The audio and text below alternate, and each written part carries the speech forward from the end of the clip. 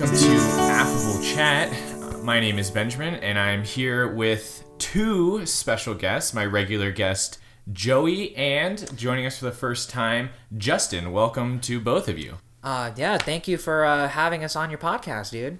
Pleasure as always. All right, so today we're discussing a 1995 film, Heat, with an absolutely star-studded cast. This movie was recommended to us or requested by at WT White 7, one of our loyal listeners who wanted to hear our thoughts on this movie, and what a movie it was. Very long, 2 hours, 52-minute runtime. This is it was definitely It's a little dense. You gotta really commit to the bit with this one. Oh yeah. I honestly we may have bitten off more than we can chew with this one. It is.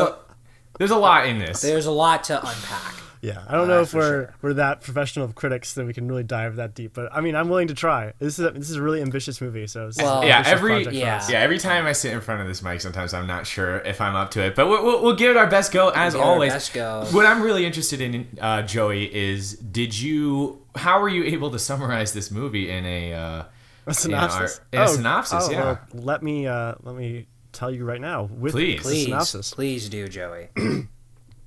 In Heat, we follow career criminal Neil McCauley and his crew of professional criminals. After a job takes an ugly turn thanks to newcomer Waingro, the crew attracts the attention of super cop Vincent Hanna. Or Hannah? Hannah. Vincent begins to track Neil and his crew and witnesses them attempting to pull another job, but Neil smells bacon and pulls out before the job is complete. He and his crew are on high alert and aware of Vincent's attention, but they decide it is worth it to attempt one more big score. Vincent offers Neil a chance to sit down and talk, and the two men discover that they aren't very different at all. They display their mutual respect and offer insight into each other's lives. However, the conversation ends with both saying they will not hesitate to take the other out if they have no other choice.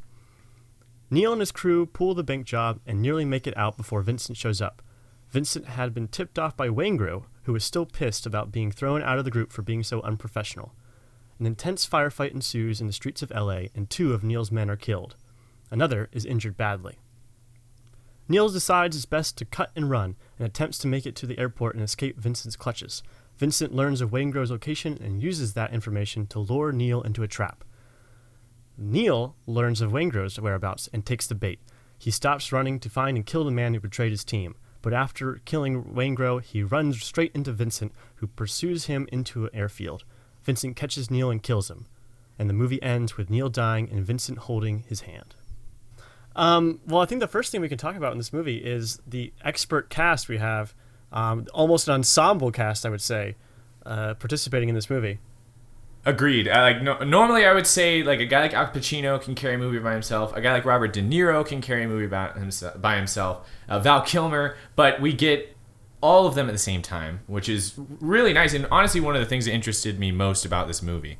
It's sort of like a best of the 90s kind of. Because there's a lot of classic 90s film actors and actresses here. Yeah, definitely. I mean, it's a very nice movie. Some of the lesser known ones like John Voight, and what's the guy's name? William Fitcher, who I've seen in all these movies. And also Natalie Portman, a young Natalie Portman too. Young Natalie Portman too. And also one of my favorite character actors, I guess, is his name is Ted Levine. He plays the character of Bosco, which is one of the lieutenants, I guess, or one of the detectives on Al Pacino's team. He's known, or to me at least, as being Chief Stollmeyer from the Monk series they used to play on USA. Love that show. I love seeing him as a cop because he's just such a perfect cop guy. So it's awesome seeing him in these big picture roles. Yeah, and while we're shouting out other works, I'll shout out Jeremy Piven, who plays Dr. Bob in this movie. A very low-key role for a guy who ends up being... his career definitely goes upward from here on Entourage, at least. Okay.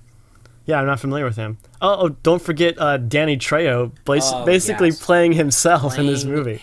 Yeah, isn't his last name Trejo? Yes. And they refer to him... They refer to him as Trejo. Yeah. Yes, I do. I don't know what that means. I mean, he actually used to be a criminal. He used to run scams and was in jail for a long time. and he like turned his life around and became an actor. So Wow. Yeah, he's got a really cool story. And, It's like, definitely fun to see him on screen. speaking of that, like this story is kind of based on a true story in a way. Neil McCauley is a real criminal, and there is this guy whose name is,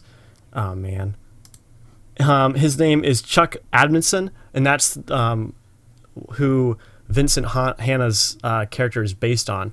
And he was a real life cop who consulted with Michael Mann on this movie, and is basically kind of based on this whole story between Adamson and McCauley, where Adamson actually met up with McCauley, like had like a dinner with him, showed him his respect, and then later shot and killed him.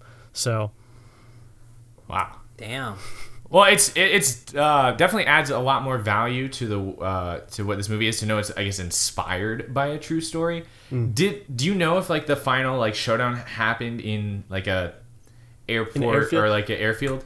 no, apparently it was a lot less interesting. It was like a bank heist kind of thing, or something like Oh, so there were are other we people around. It wasn't just the two of them. Okay. Are we saying that?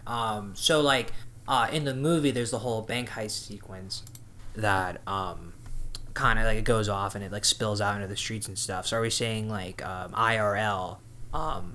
He was taken down like at the bank heist and he was just shot and that was just the end of it. I don't know exactly when it was, but that's interesting you bring up the bank heist as a real event because this movie is credited with inspiring a real bank heist, like based on its actual events. Wait, so after the movie was made, like a real life bank heist happened? Yeah, it's known as the North Hollywood Shootout, and it was in 1997, which was 2 years afterward. And the main perpetrator, Larry Phillips, he like stole from a bank. It was him and one other guy, and he apparently had a copy of this movie in his house. And it was, and when they were like showing this on TV and stuff, this movie was credited as being an inspiration or at least linked to it. I don't know if that's true. It's probably just sensationalism, but Yeah, if he had video games, they would probably. If he had Grand Theft Auto, they'd be like, "Did Grand Theft Auto brainwash this man?" Speaking into- of Grand Theft Auto, there's a heist in Grand Theft Auto 5 that is a homage to this movie, where you What? actually What? mow over an armored car and then rob it. Okay, I'll be honest, this did seem a lot like Grand Theft Auto. Yeah. Especially the part where they're sprinting through the airfield with a pistol in their hand. Like, I've done that a million times on, like, where you're like, man, good thing my character doesn't get tired because I'm, like, running really far. Which both of them, they were definitely running I mean, pretty Yeah, like they far. were running from the hotel, and then they ran like through the streets, and then they ran through like an airport hangar, and then they just go to an open airfield. Well, That's right. they do establish that the place that Waingro is staying is at the airport. So Okay. That's not- true. That is They true. didn't actually Yeah. run that far, but Well, they did run a long way, like on the tarmac. So Well, they get into they get onto the tarmac Yeah. by like sliding through the bushes, and I mean, I guess it's the '90s, but like, where's the airport security? Like, these guys are just running onto an airfield with guns. pre 9/11. I guess so. I mean, 9/11.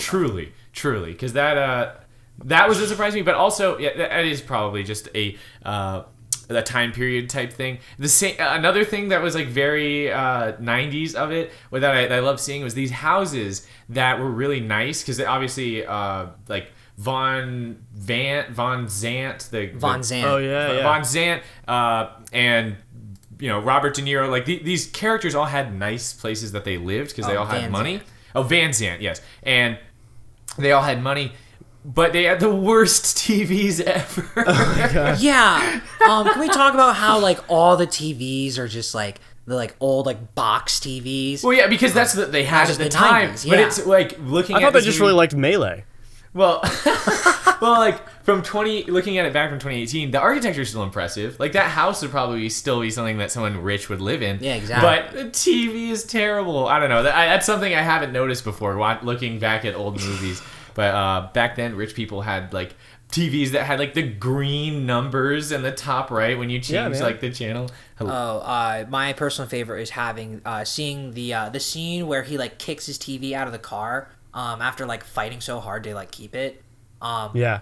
It's and like that's from this scene with Ralph, and he's like, "You don't get to watch my like fucking television set." And like he just decides he just kicks it out of the car and like it shatters to a billion pieces instead of just like breaking like a flat screen would. Right. And I don't know, looking back at like 1985, TVs are just hilarious back then because they're just boxes. They're just all box and that's Tubes, it. man. It's all a series of tubes. So yeah, I mean, we can talk a little bit about like I think this is a good lead-in into Vincent's character, right? So I mean, it's interesting seeing the dynamic between De Niro and Pacino in this movie, but focusing more on Vincent and Pacino. He kind of has this like weird relationship with his wife, kind of sort of ex-wife. It's like a separated marriage, but he has a stepdaughter who you assume it's her kid based on the context of their explanations. But he kind of has this whole disconnect with her, right? I mean, that's why she starts cheating on him with Ralph, this guy. And he's like hanging out in his, dead tech, postmodernistic bullshit house. Nice. Nice. It's this kind of like he can't live a regular life, right? He's trying to protect his wife, you could even say, from like the horrors of his job. And I mean, in doing so, he totally alienates himself from the rest of his family, and he becomes totally obsessed with his job and like becomes addicted to catching criminals. Yeah, but I don't know. Did you feel like her response was proportional to how much, or just like appropriate for what he was dealing with? Because he was obviously dealing with some like serious criminal activity and doing his job well. Like he's very much needed to law enforcement. But every time he returns to her, it seems like she's like, "Oh, what were you at work again?" Like, I wasn't sold on the disconnect between him and his wife, because it seemed like he was trying to at least be somewhat affectionate to her. I definitely. Oh, sorry. Go ahead, Justin. Well, it was like that scene where she literally says like, "Oh, like you don't really like live your life with me. You live it like with dead people and like trying to hunt down like your prey."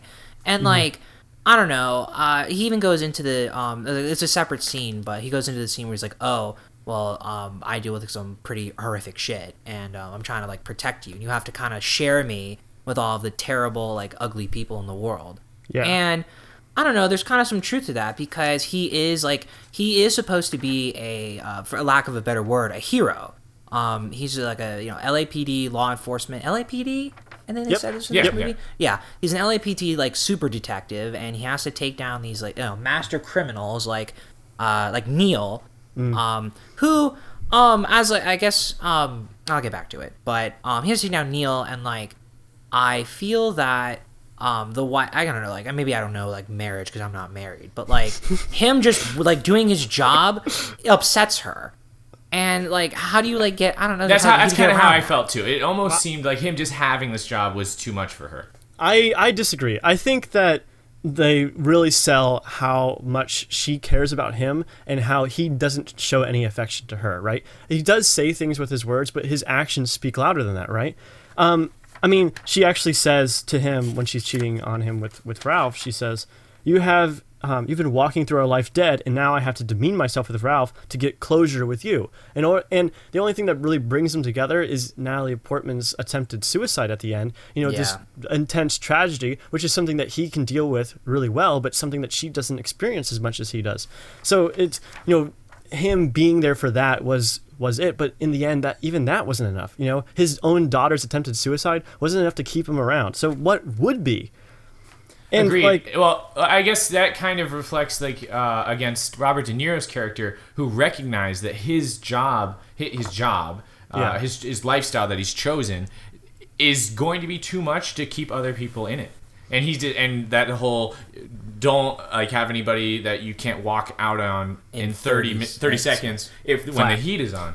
Right. So I guess I can see it as kind of like the other side of it, where you try to have the best of both worlds. You try to have your cake and eat it too, and you can't.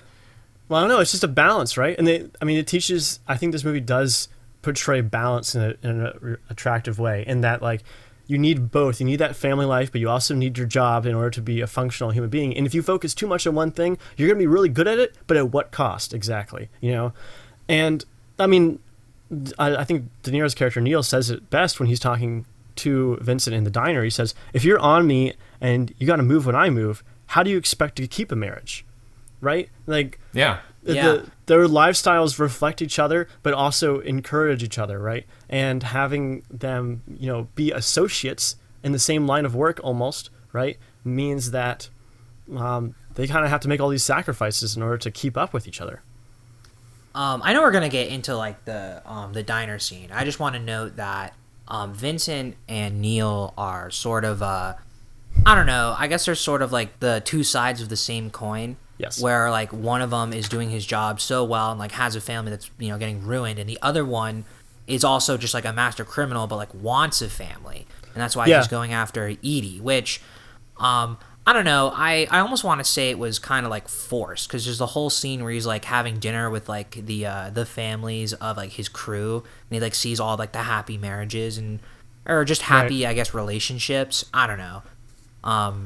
That didn't resonate with you, Justin? Like I don't know. That was such it was such a clear scene, right? Like this guy, he has everything he ever wanted, right? He's perfect at his job, and yet he looks around and he sees what his friends have and what he doesn't have, and like it's just so obvious, like in that moment, that like you have to come back to what makes you a human being, right? Like you can't just be a criminal all the time. You have to like have those emotional connections. And I feel like that going to Edie at that moment is breaking his rule, like putting more attachment on her than he needs to, but also like a moment of pure weakness, right? Something that we would all fall into.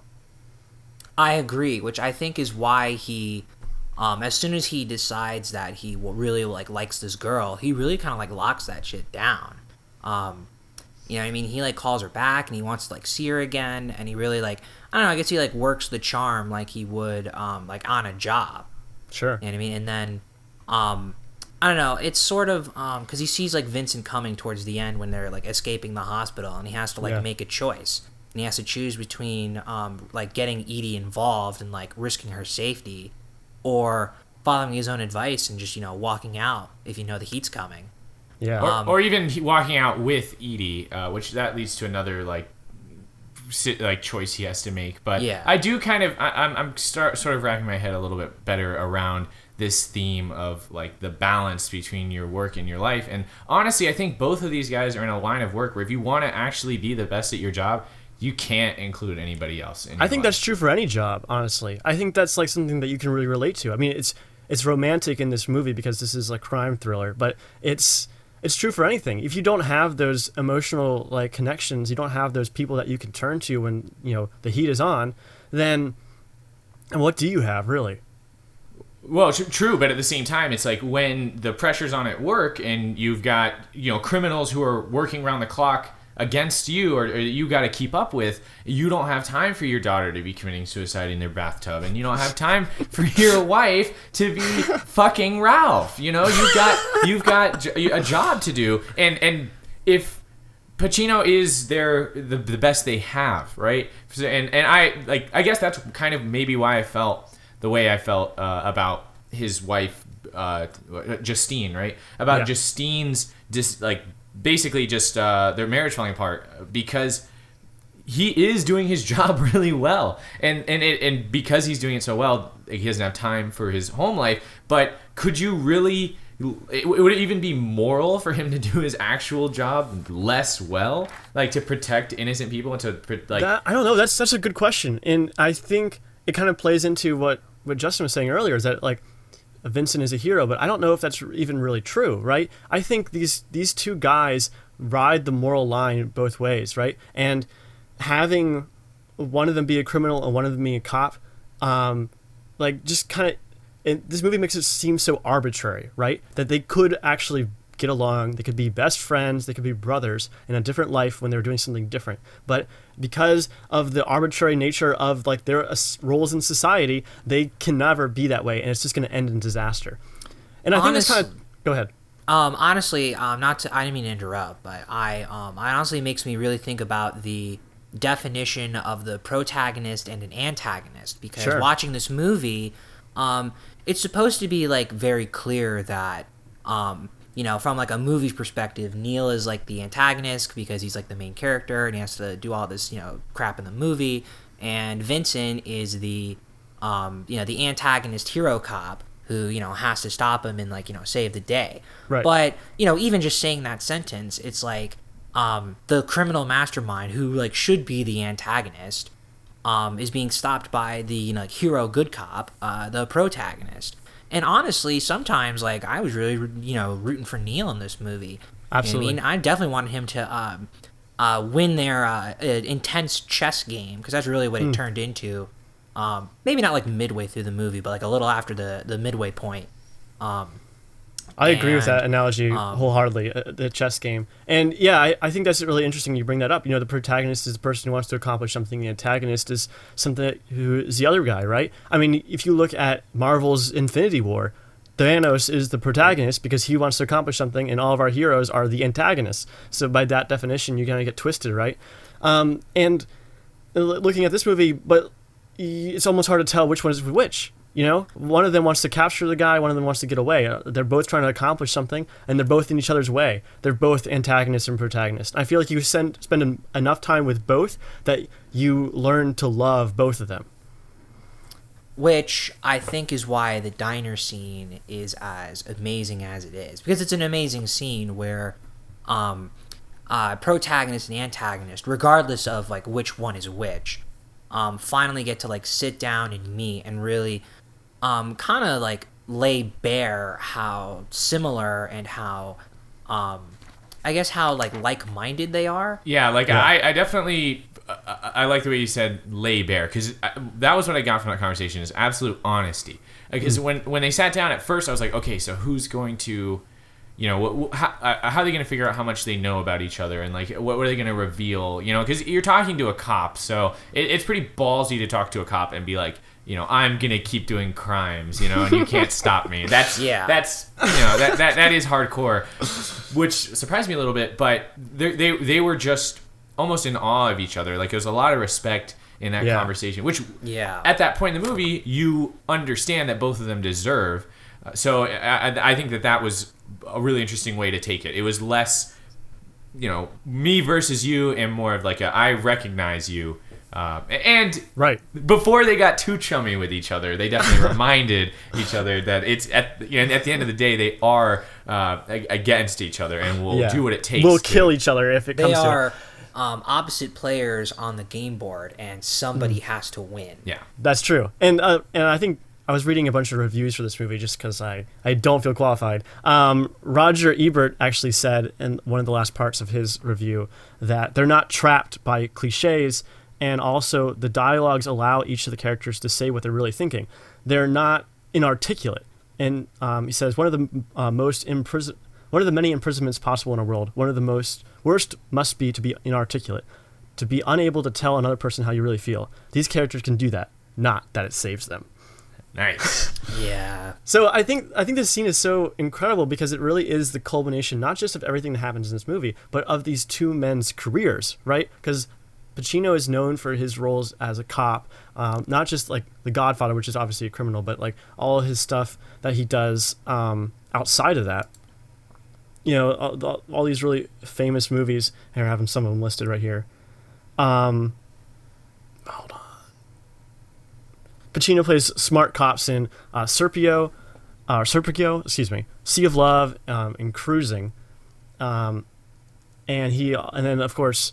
De Niro also plays master criminals in movies like the Goodfellas or Casino or The Untouchables. So, these guys have been doing this for such a long time, and this is kind of the first time that they're actually in front of each other, facing each other, and it's such a really interesting, complex scene that goes many levels deeper than just what you're shown in the movie. I saw one review that said the feeling of the roles are assumed instinctively, and that who these guys are, you've seen them in movies before, seeing them in front of each other, you know exactly the dynamic that's going on. These guys don't just respect each other as characters in this movie, they respect each other as actors too. So seeing them face off directly is something really powerful.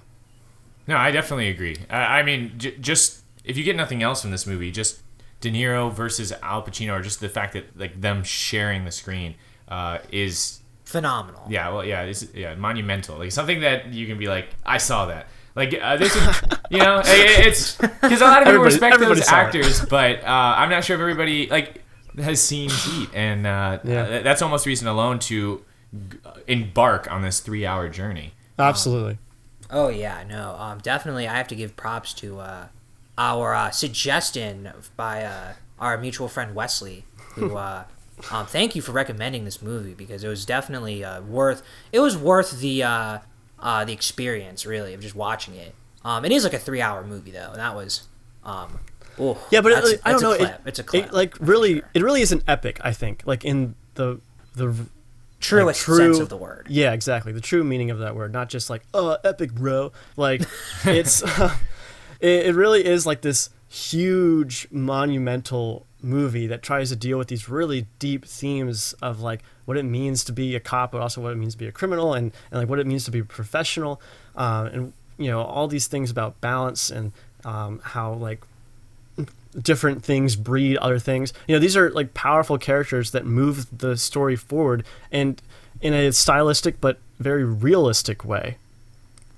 One other thing about that diner scene is that Michael Mann actually directed it so that it wasn't like distasteful in any way, right? These are two characters. They just sit down together, and it's just reverse shot. There's no like scene where you see both of them in frame facing off each other. Their guns are pointing at each other under the table or something cheesy like that. Yeah, right. It's just these two guys, sitting there in frame together. And even at the end, like you never actually see both, like Pacino and De Niro's face, like even in the same frame. They're like always the backs are turned and stuff. And it isn't until like the very last scene of the movie, the very last thing where Vincent is holding De Niro's hand.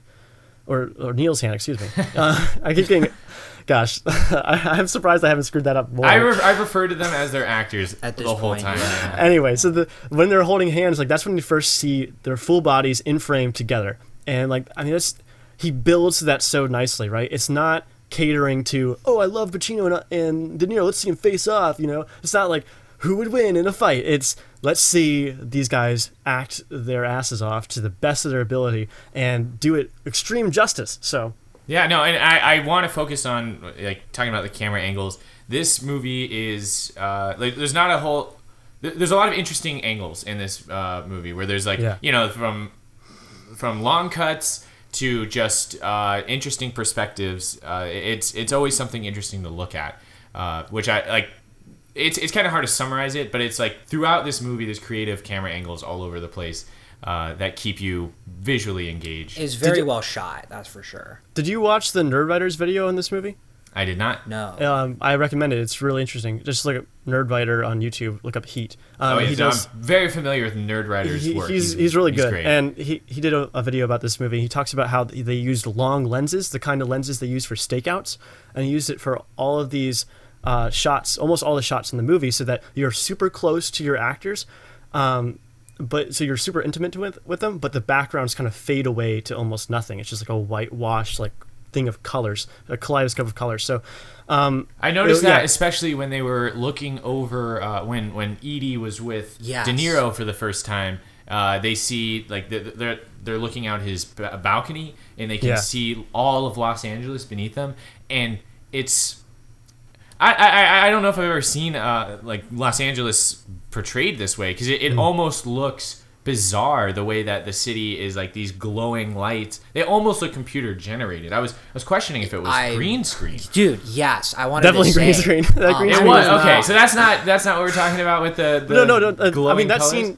No, that is interesting though, because they have that sea of color and everything, and it's interesting how Mann shows Los Angeles. He shows Los Angeles as empty, which it really isn't. It's one of the most densely populated cities ever, and so like it's so fascinating that he has all like the city becomes part of the story, right? Where it's these empty, isolated streets that these characters stand out in and have firefights and stuff and die in horrific ways. So, I think that scene you're talking about definitely portrays that too, where it's like it's impersonal in a way, right? There's no people in LA. It's just these guys that are operating on the surface. Yeah, really. The only times we really get to see like a crowd, like the LA crowd, is during the bank heist scene. And even then, naturally people there. Right, and even then you would be hard pressed to find a street that has that few cars on it. True. In LA. Probably. I've heard that. I mean, again, LA's very densely populated, so that scene where they were running up and shooting down their way down the street. Yeah.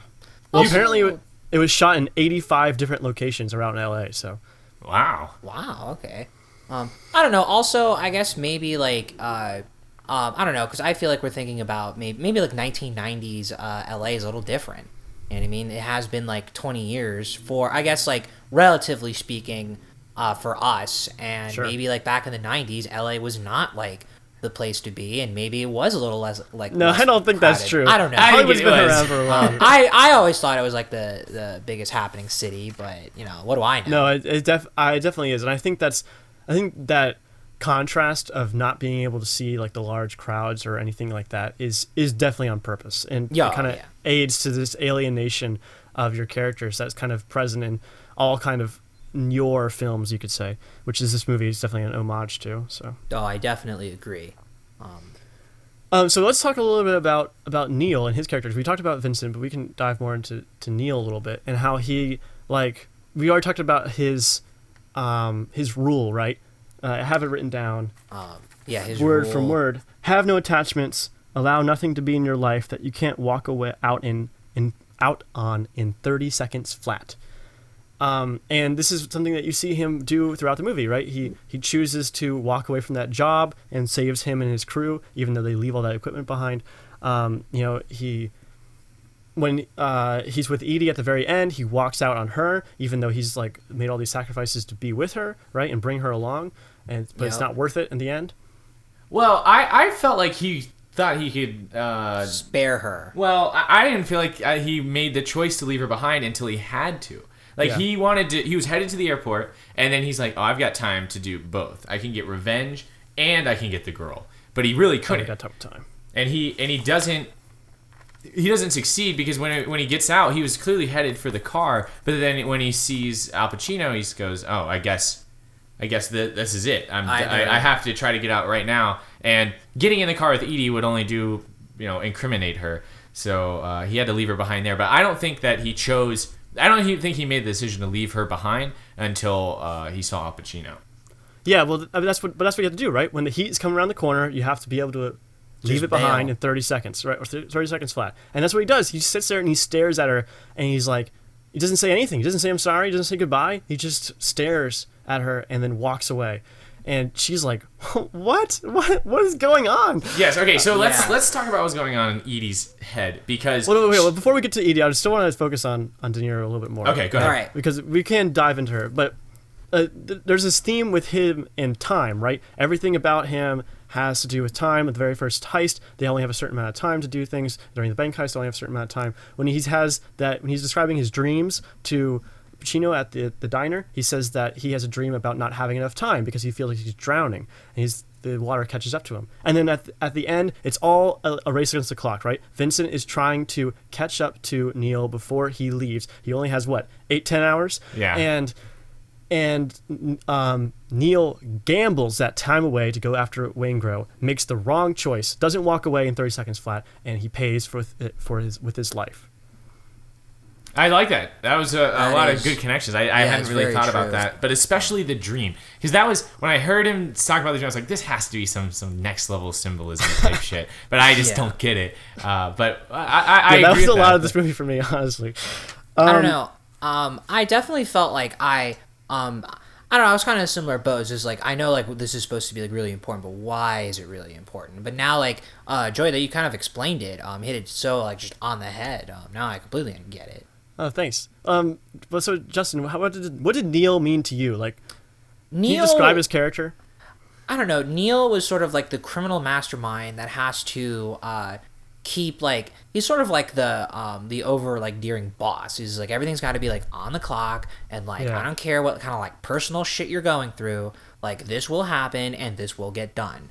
And I guess like my the specific like example I'm trying to bring up is when De Niro's character Neil is just I think he's doing whatever he's doing and he sees Hank Azaria's character Oh, totally yeah. leave Charlene and he's like who the hell is that And then he like totally confronts her about it and is like, you will give him one more chance, or like, so help me. Yeah. Yeah, well, he clearly, even though, because I think his conversation with Chris, Val Kilmer, in his living room says a lot about who he is as a person. Because first off, Chris is sleeping on the floor because he's trying to crash at De Niro's place, but he has no furniture. And he goes like, when are you gonna get furniture? He's like, I'll get around to it. Like, he's so committed to his work, he doesn't even have time to buy furniture for his living room. But his conversation with Chris shows that he clearly values a relationship like Chris has with his wife. So so much that he's willing to intervene to try to make things better for Chris.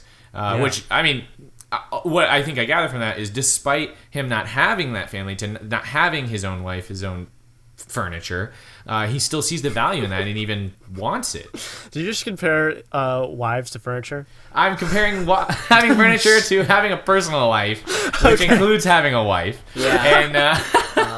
And Sorry, I'm trying to take you out of context. And, yeah, yes. I totally agree with that, and like I think that scene that Justin just referenced is a great example of how, like, he tries to nip problems in the bud. Right? He's like, I see a thing, I need to fix it right now, or it's gonna come back to bite me later. And I mean, it kind of does in the end, but he tries to fix these things. Right? He tries to micromanage kind of the lives of the people that are close to him, because he knows he has no other choice.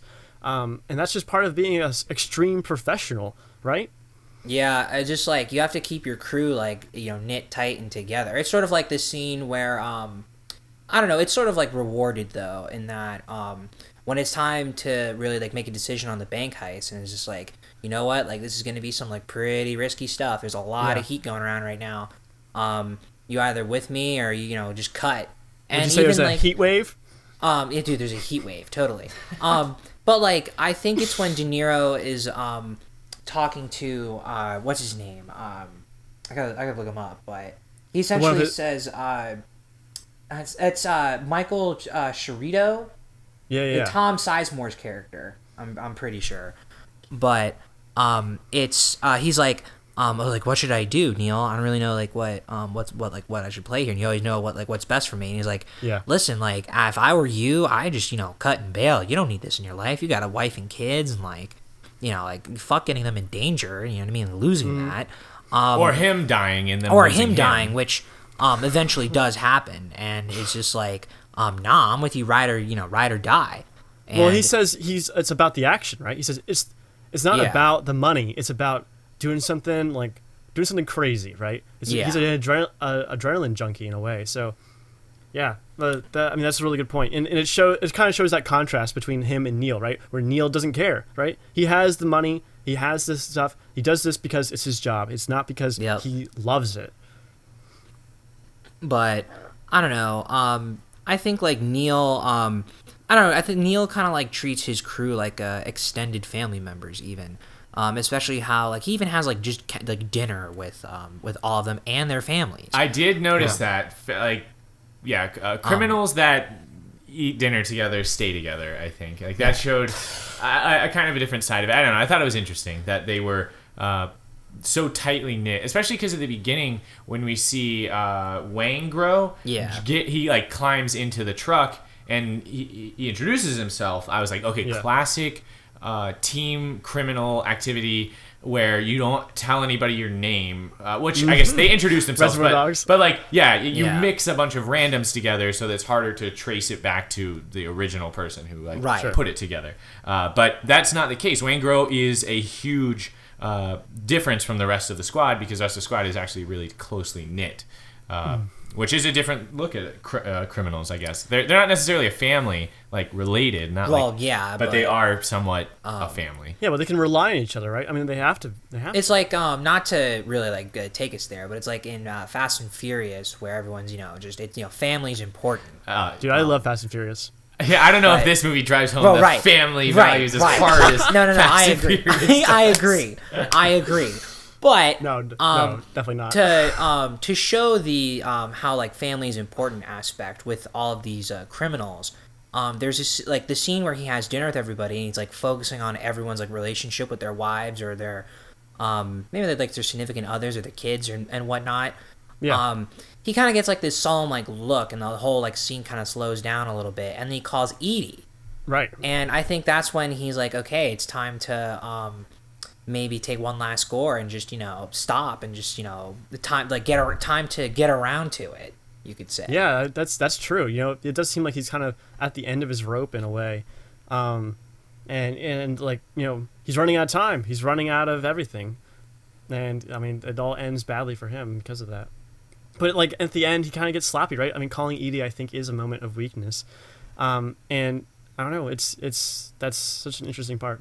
I really like that one part. This is a small thing when he first meets Edie in the bookstore. He is reading books from the mechanical engineering section, and as a mechanical engineer, I was like, hey, You I could be a recognize criminal too. You recognize any of the books? No. I didn't look that closely. But yeah, he was reading a book on metals. Pretty interesting. Yeah, so let's talk a little bit about Edie then. So Yes, okay. So I like my main concern with Edie, I guess, was that she went so quickly from being disgusted and horrified when she found out that Robert De Niro is this huge criminal, literally on the news as she found out about it. And then she's like makes the decision on her own to say, I want to stay with you after such a short amount of time. So I guess maybe I missed her motivation, but I'm curious as to what helped her make that jump. Because she seemed pretty disturbed initially. Yeah, she like ran away almost entirely. She just totally tries to bail on the first go around. But remember, like, why they met in the first place is because they were so lonely, right? Like, I think you're right. That part isn't like very explicit, but it does kind of make sense with what she did earlier, right? She's ready to risk having even a short-term relationship with this strange man, and so, to make this extra jump, right? She already knows who he is. He's offering her the world. Like, there's not much else that she has going for her at this point. I She guess feels like there's she doesn't have much of a choice. If she wants to be happy, right? She's trying to define herself in a way, which I think like kind of brings back to another point too about defining yourself in this movie. But we can talk about that in a second. What else about Edie don't you like? I think that not to steal the mic from Ben here. I think that Edie I don't know, like she unnecessarily like risks herself though, because when she finds out that Robert's a criminal, Robert De Niro's a criminal. She first of all she totally tries to run, and then he takes her to the overpass and is like, hey, like look, you can either like walk away right now and like totally scot-free, you're totally gonna be fine, doesn't matter, or you can choose on your own to be with me and like love me and like just accept that this is what I do and like go to the next phase of our lives together here. Yeah. And I don't know, it's kind of like she just instantly like snuggles up to him, and well, it's not instant. There's some reservation there, and also like didn't he promise that he was going to stop, like he was going to go to New Zealand and then see Fiji or whatever, like he. Yeah, I guess that's true. There's no reason why he has to continue doing what he's doing right now. Yeah, I guess I kind of didn't look at it as much from Edie's point current of view. Well, no, I mean I was looking at it from her point of view, but like from her current situation, right? Like what is she leaving to get this? And she's clearly in a place that she doesn't want to be because she says she moved there for the work, but she doesn't love the work either. She really wants to be a graphic designer. Yeah, and she can do anywhere. Right, and she could do even better where in New Zealand, where Robert De Niro will pay for her studio, so that she can start that up. So, okay, I guess now that we're kind of putting the pieces together, I kind of see Edie's motivation a little bit. But maybe she was a little bit dramatic when she found out about him being a criminal then. But how would you be? All right? He totally lied to you, and plus he's like a freaking murderer. Yeah, she definitely does like bail like immediately. And she like runs into like an open field and he has to like catch her and stuff. Right. Okay, I get it. She like maybe it's an appropriate response, but for me the 180 is a little bit of a whiplash, but I can see where this movie sets it up. So I don't even have to say that I'll forgive it because I think it's justified. Well, speaking of Edie's job, I want to talk about how like this movie talks about jobs and how they define you as a person. I feel like in a capitalist society, we we define ourselves by the jobs that we do, right? I mean, you see this everywhere. You see this on TV. You're like, oh, this guy is a thing, therefore he is this kind of person, right? And or like even on game shows and stuff, they'll define people by their professions. And it's just interesting how like we put so much stock into that, and I feel like that is justified because what you choose to do says a lot about who you are as a person. But it doesn't necessarily mean that it totally defines you. And Vincent and Neil don't seem to get that last part. I think their jobs consume them to the point where they are their jobs through and through. They're nothing other than what they do. But like the women in their lives try to convince them that there's something else out there, right? That they can also be husbands or fathers, and that can also define them.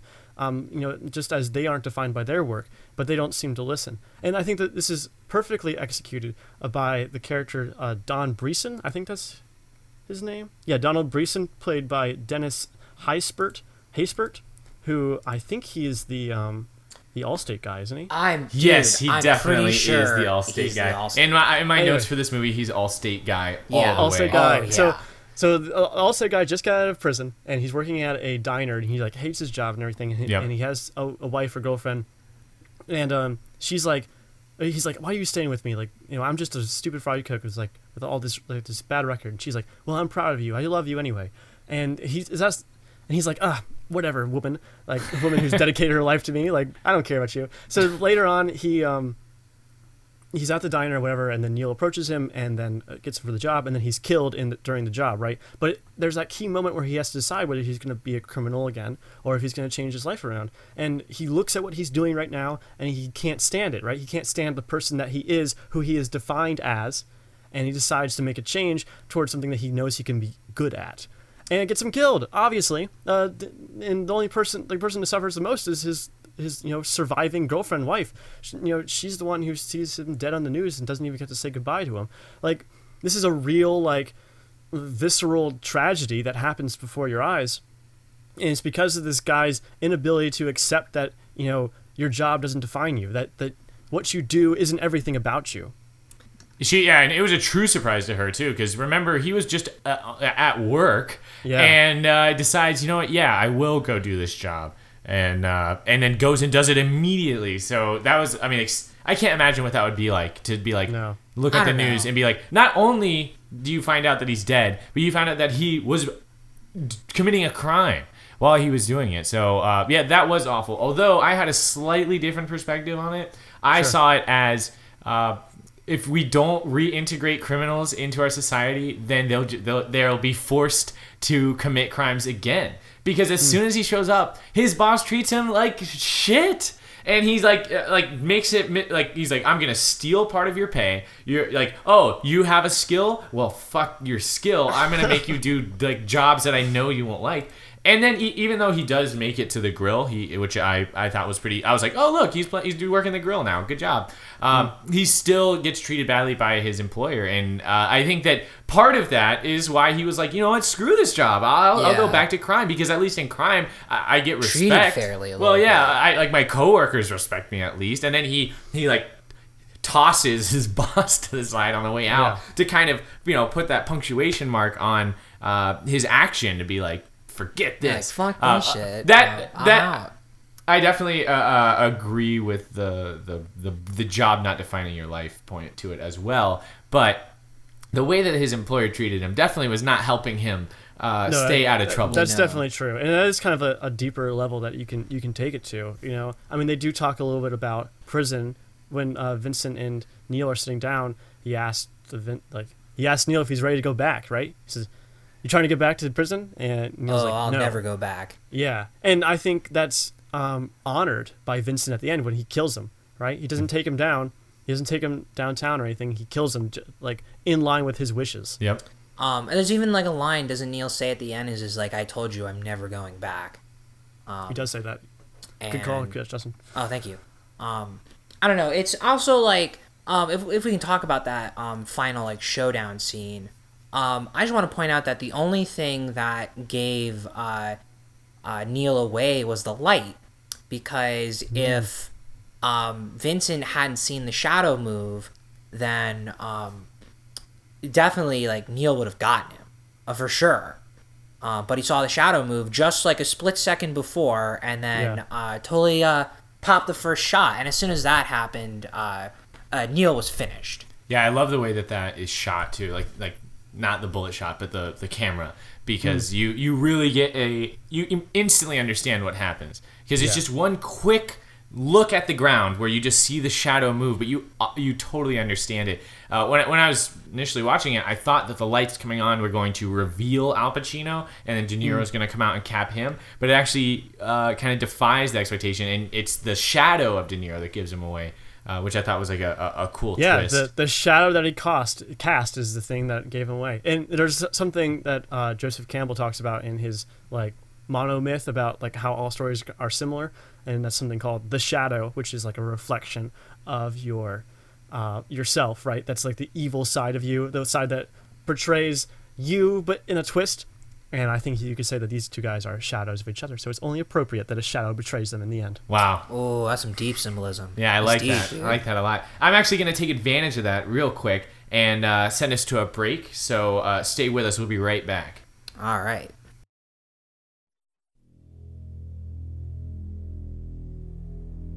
He's here. I can feel it.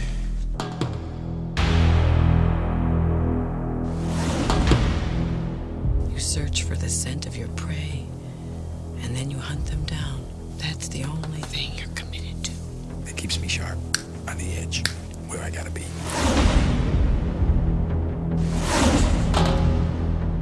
You want to be making moves on the street? Allow nothing to be in your life that you cannot walk out on in 30 seconds flat if you spot the heat around the corner. My life's a disaster zone because I spend all my time chasing guys like you around the block. I do what I do best. I take scores. You do what you do best, trying to stop guys like me. You've been walking through our life dead.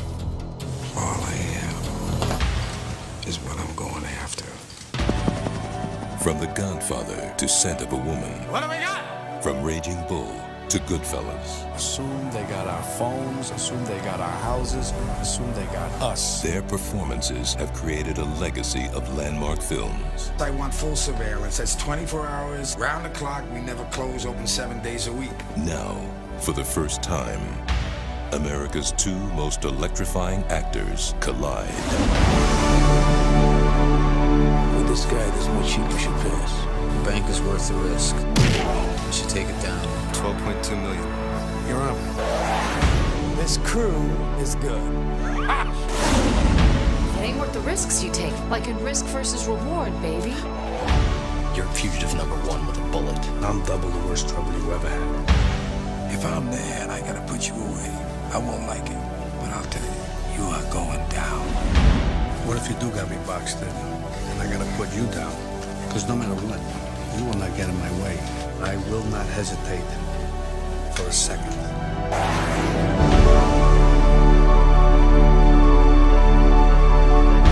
Al Pacino, Robert De Niro, Val Kilmer in a Michael Mann film. Heat.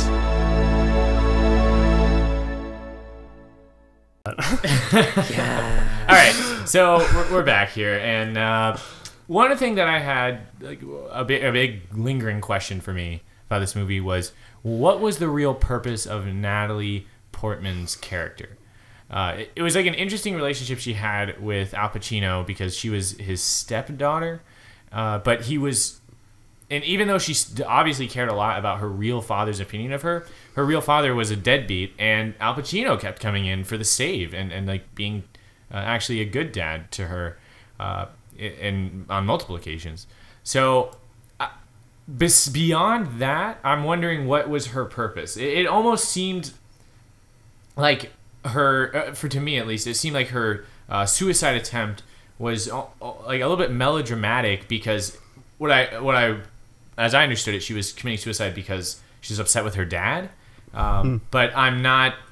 That didn't seem like a good enough reason to kill yourself. So I don't know. Can we expand on that? Yeah, sure. Justin, do you feel the same way?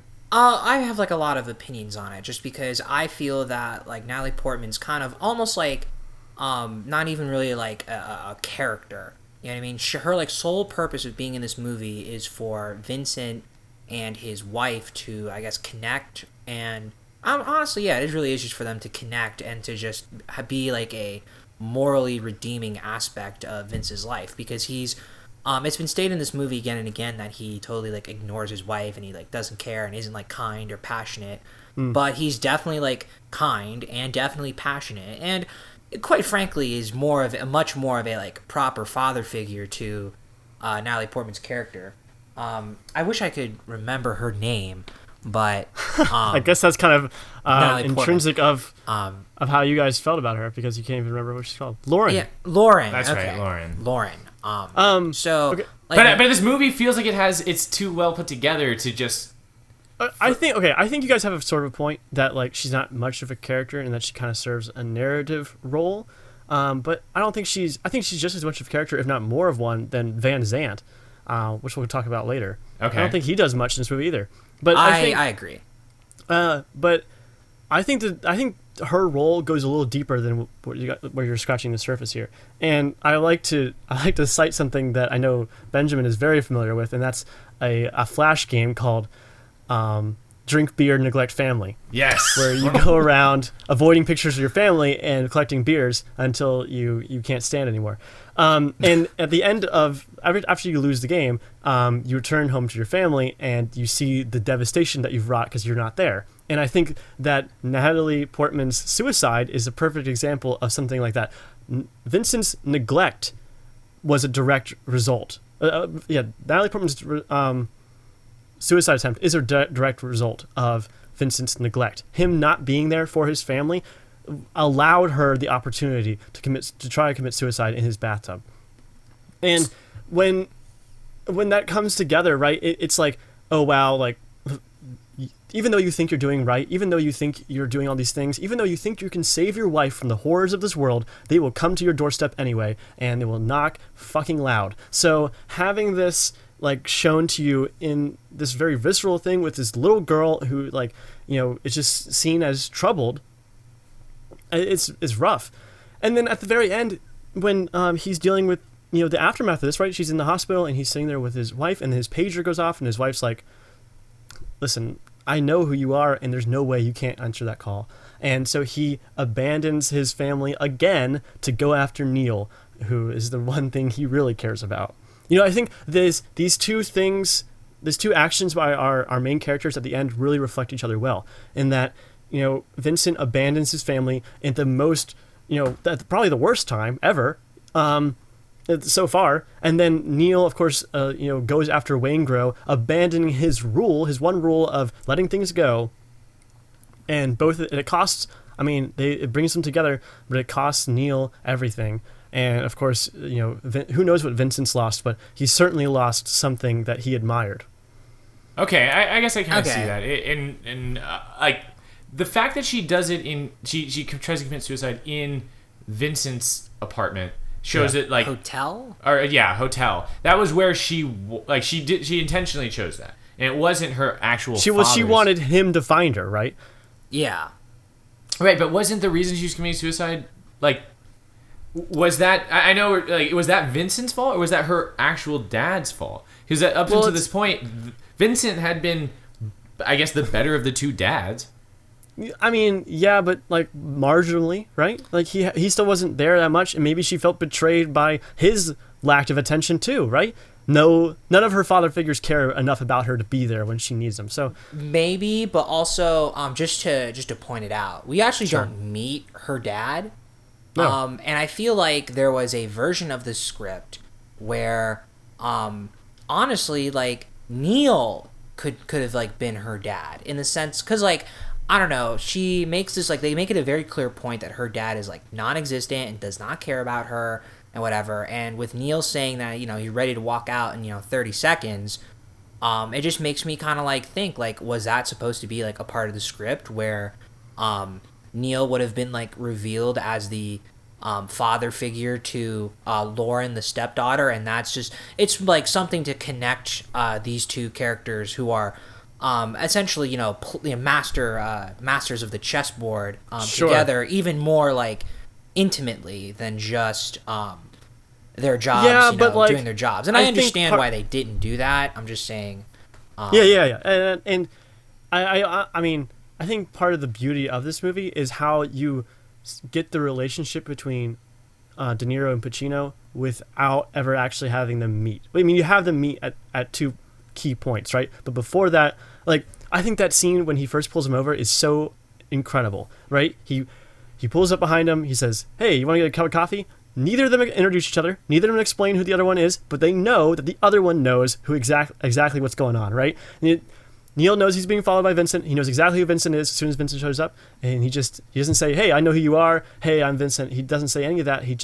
They just know, right? Because there's already been all of this development, without them ever having had to touch. They just know who each other are. So I really like that there's this disconnect between the two characters. I don't like that they could have been connected, honestly. I feel like that makes it a little bit more melodramatic, a little more cheesy, and this movie really tries to make it real.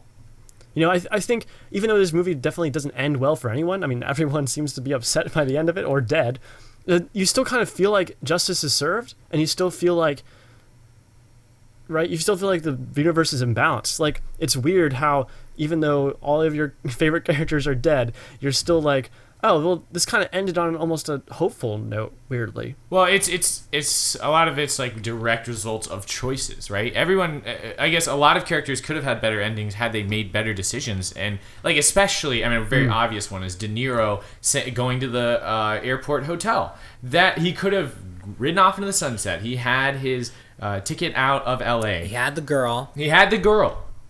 But he decided that he wanted to have revenge, and he wanted revenge more than he wanted to get out. Yeah, and to spend time with, right. And maybe he thought he had time, maybe he didn't, but he knew that going in there was a risk. And honestly, like as soon as he made that decision, I knew he's not making that alive. Yeah, and I think that's what makes this movie so interesting, is that you can definitely see where the things fall apart. Just as Justin keeps saying, it's a chess game, right? Like there's consequences to your actions. Everything you do, you can't go back from. So you just have to deal with how the board is laid in a way. Yeah, I can definitely find a satisfaction in choices having consequences and like not having a happy ending if it wasn't earned. And a lot of these, I think you could pinpoint every for each character where they chose to go down the path that they ended up going, and they end up with a direct result from that. Something I like about this movie is that because we're talking about choices, but every character's motivations are fairly laid out and kind of obvious. And that's not like a disservice to the movie. That's just it's very insightful to us as the viewer. Well, I would say it does a good job of making their motivations obvious without explicitly stating them. Like this is a movie where you do need to pay attention the whole time and keep track of this ensemble cast and who they all are. They're not going to repeat a lot of what's important in this movie, so you have to catch it the first time. And for that, I like it's the movie counts on you to be an intelligent movie viewer. And a lot of movies fall short of that and kind of insult your intelligence. So I can definitely appreciate that from this movie. I think that's due a lot to the acting, in this movie. I mean, Justin, you said it right. It's obvious, but it's not explicit, right? You see these guys' reactions. You don't have to see how they talk or even what they say. You just see the stares that they give people, the meaningful looks that they give. It just conveys so much with just very simple, very subtle acting. And I mean, it's powerful stuff, and it makes it clear exactly what they're thinking without ever having to say what it is. And that's just a testament to having excellent actors, in your arsenal. So okay, let's move on to why Neil was at the hotel, which is Waingro. Waingro. Yes, I want to talk about Waingro. Waingro is such a badass. He only has one name. He's like Madonna. Yeah. Honestly, he's the Madonna of heists. I kind of feel like Waingro is the true antagonist of this movie. Okay. Because he's very it's laid out in the scene where he kills the girl at the hotel. The prostitute, yeah. Yeah. that like he is like definitely just evil. He's got like a Nazi tattoo on his stomach. Yeah, what tipped you off to that? Was it the swastika on his chest?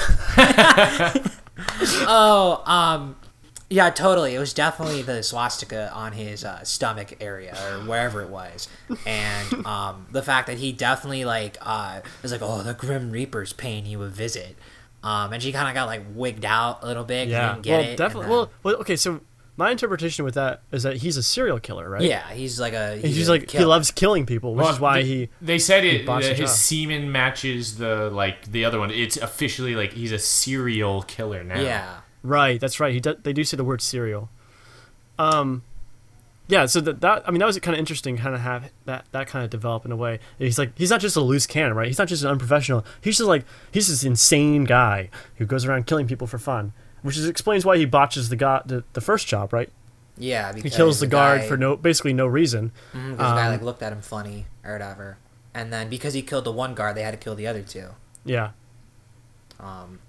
Which is a shame. I mean, that last guy, he was just standing there like, "What's gonna happen?" And they were like, "I guess we gotta shoot you, man. Like, sorry about it." And that's like another appreciation for loudness. Because throughout this movie, I don't know if it's just because we were watching it like with this volume slightly higher, but like the gunshots were loud, and at least with the explosion that got them into the back of that truck, they respected the power of the loudness, because those guys were definitely deafened, like they're bleeding out of their ears. Yeah, because if you're in a metal box and a bomb goes off the side of it, you're definitely losing those eardrums. Yeah, and there's a website that I was referencing a lot when I was preparing for this review, and that's deepfocusreview.com, and they talk about heat in there, and it's really interesting. You should definitely check it out.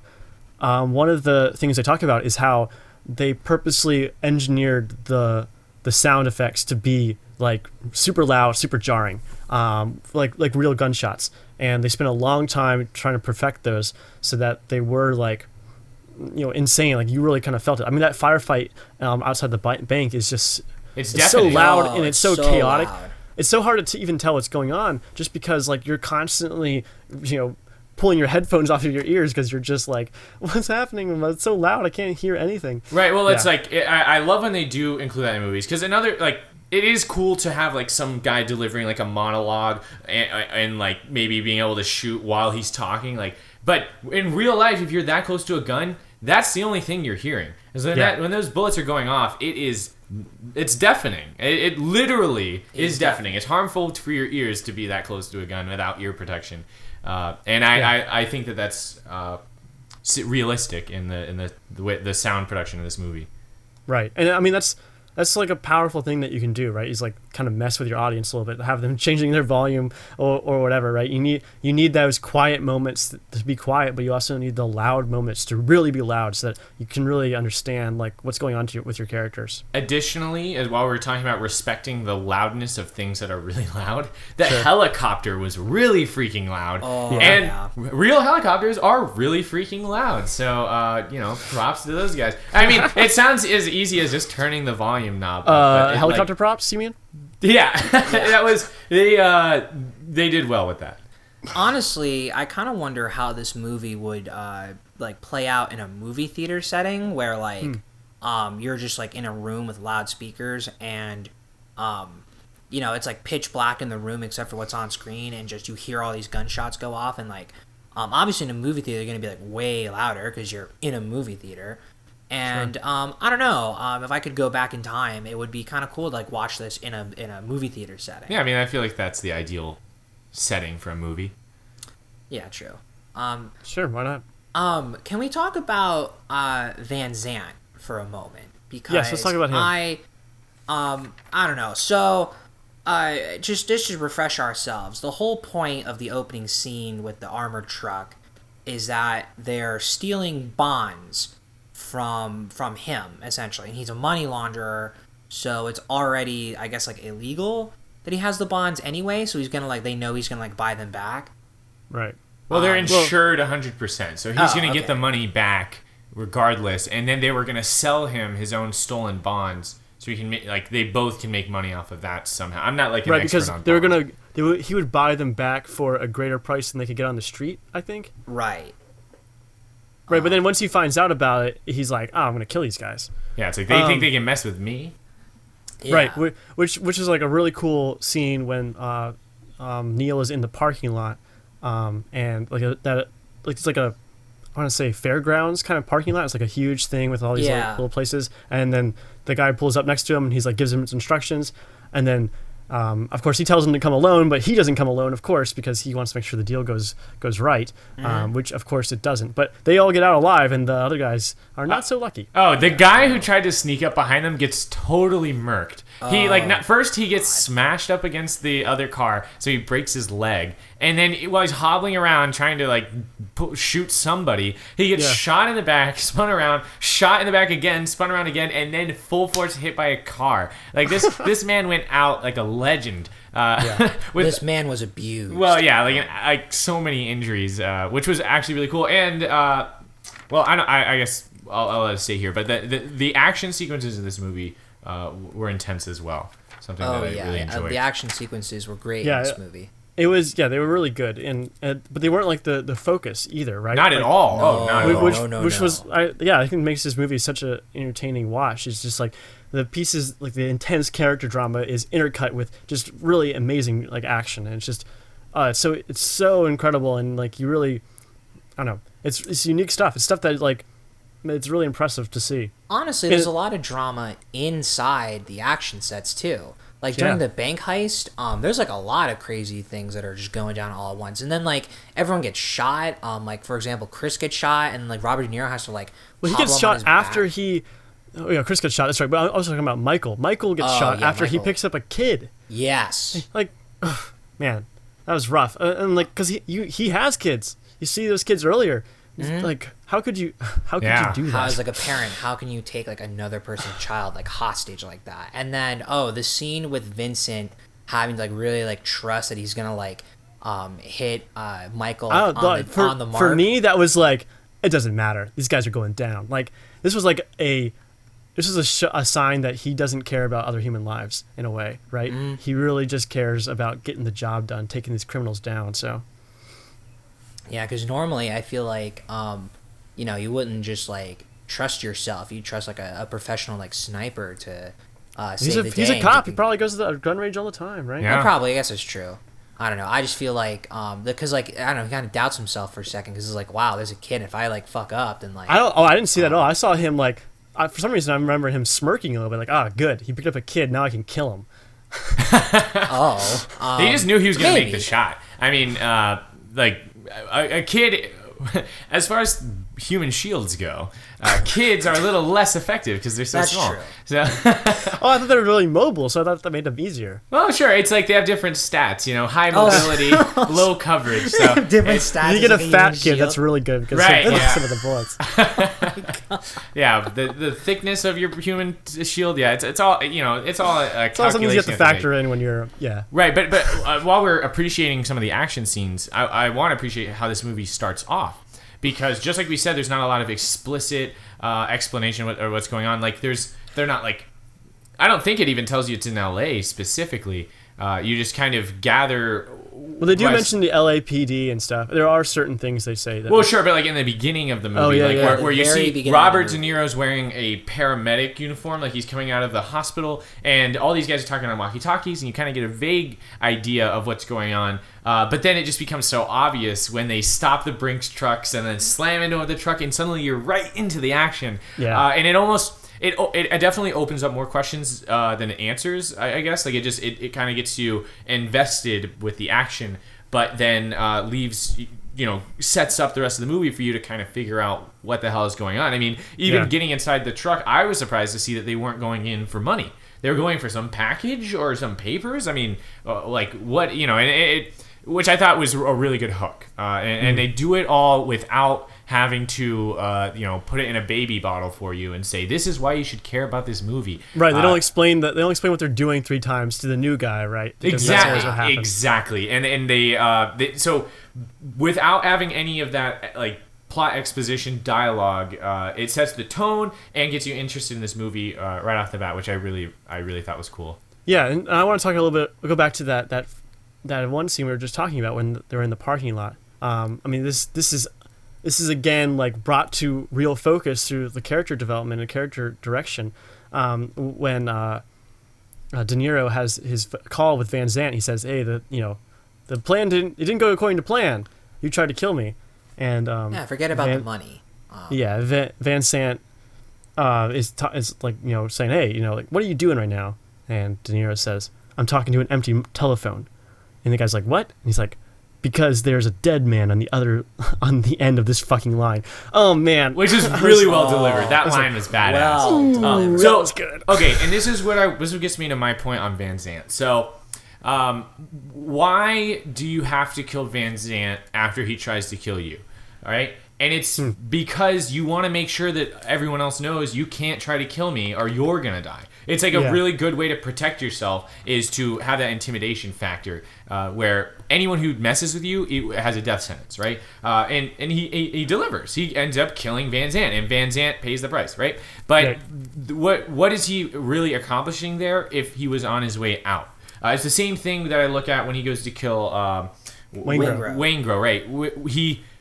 He's going in there to settle a score and maybe like retain a reputation and to keep up that whole, the knowledge that if you mess with me, you're going to die, basically, which is good protection for future jobs. But if he's getting out of the game, those are totally unnecessary risks. Well, I think it's more about just tying up loose ends because, like, obviously Van Zant knows, like, who he is or at least, like, knows that, like, he exists and then hires Waingro, who... eventually just turns out to be a huge whistleblower for the police, which lets them in on the bank job, which, from there leads just, it's kind of like a domino effect to, lead throughout the rest of the story. But he kills off Van Zant to not only keep a promise, but also just to, like, tie up loose ends. Like, oh, like, I'm leaving and, like, this is unfinished business. Time to, close out, close out debts. I kind of agree with Benjamin on this one, just because it's more like, it seems like motivated by revenge than anything, right? Well, I feel like what is Van Zant going to do to him moving forward? Because Van Zant's, I don't know if Van Zant has, is still looking to kill him at that point. His attempts had failed, right? Yeah. But also, I feel like, personally, Waingro's death, where he, like, goes after Waingro, is more about revenge rather than... that's definitely true. That's definitely true. I just feel like Van Zant was more of a like, where's Waingro? Do you know? And it's just like once his usefulness ran out, it was just dead. That's a good point. He was looking for Waingro when he went for him. Yeah, and so whilst like he's definitely out for blood and out for revenge, he kills Van Zant, I think, just to like clean up a loose end, really. Yeah. He didn't even need him for Waingro eventually. Yeah. But you're right. I guess I do take it back because he went there to at least give Van Zant the opportunity to give up Waingro, but he was going to die either way. Okay, is there anything else you guys want to talk about? Because I got one last thing, which is just Pacino's incredible lines in this movie. Yes, and I think it's a great way to wrap this up. So take us home, Joey. Okay, so I'm going to list some of them off. So he's talking to that one guy who's like an informant, and the guy's trying to get him to go after some of his his competitors, right? Some other car thieves. And he's like, "Why are you doing this?" He's like, "I'm a good citizen." And Pacino says, "I'm Donald Duck." Like, clearly I'm not. And clearly that guy's clearly not a good citizen. Clearly not a good citizen. He was trying to get rid of his competition. Yeah, and then later on in that conversation, he says, "Well, I am over fucking whelmed," which I really like that. Like how you split up a word to add an expletive. Like that's good use. Oh, dude, the F word there. The F word is one of the greatest words in the English language, and Al Pacino definitely knows that. He's a savant of the F word. Yeah, I am absolutely impressed. Nice. Yeah, well, another good one is when he's interrogating Hank Azaria's character. Oh, and he says, "Who?" Like he's like, "Who? What are you, a fucking owl?"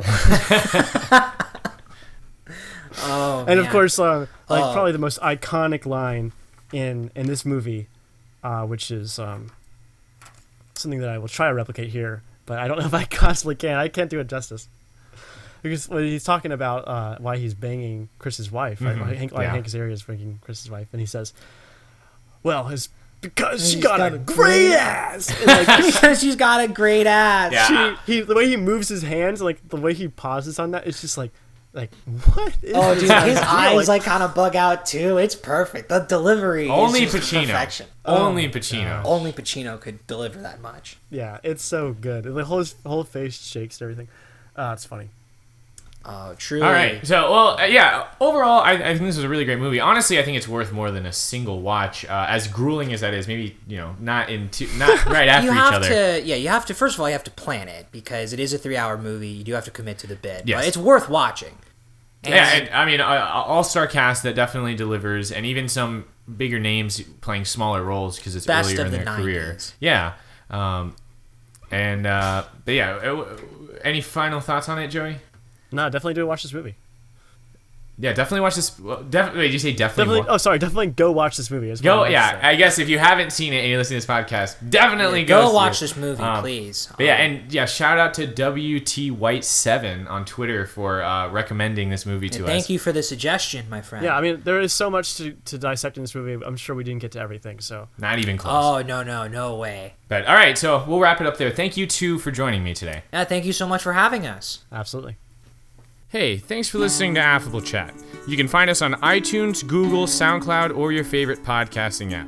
Please rate us 5 stars and review us. That really helps us reach a new audience and expand our audience. We love feedback. Chat with us on Twitter at AffableChat, or send us a good old-fashioned email, affablechat@gmail.com. Once again, thanks for listening, and we'll see you next time.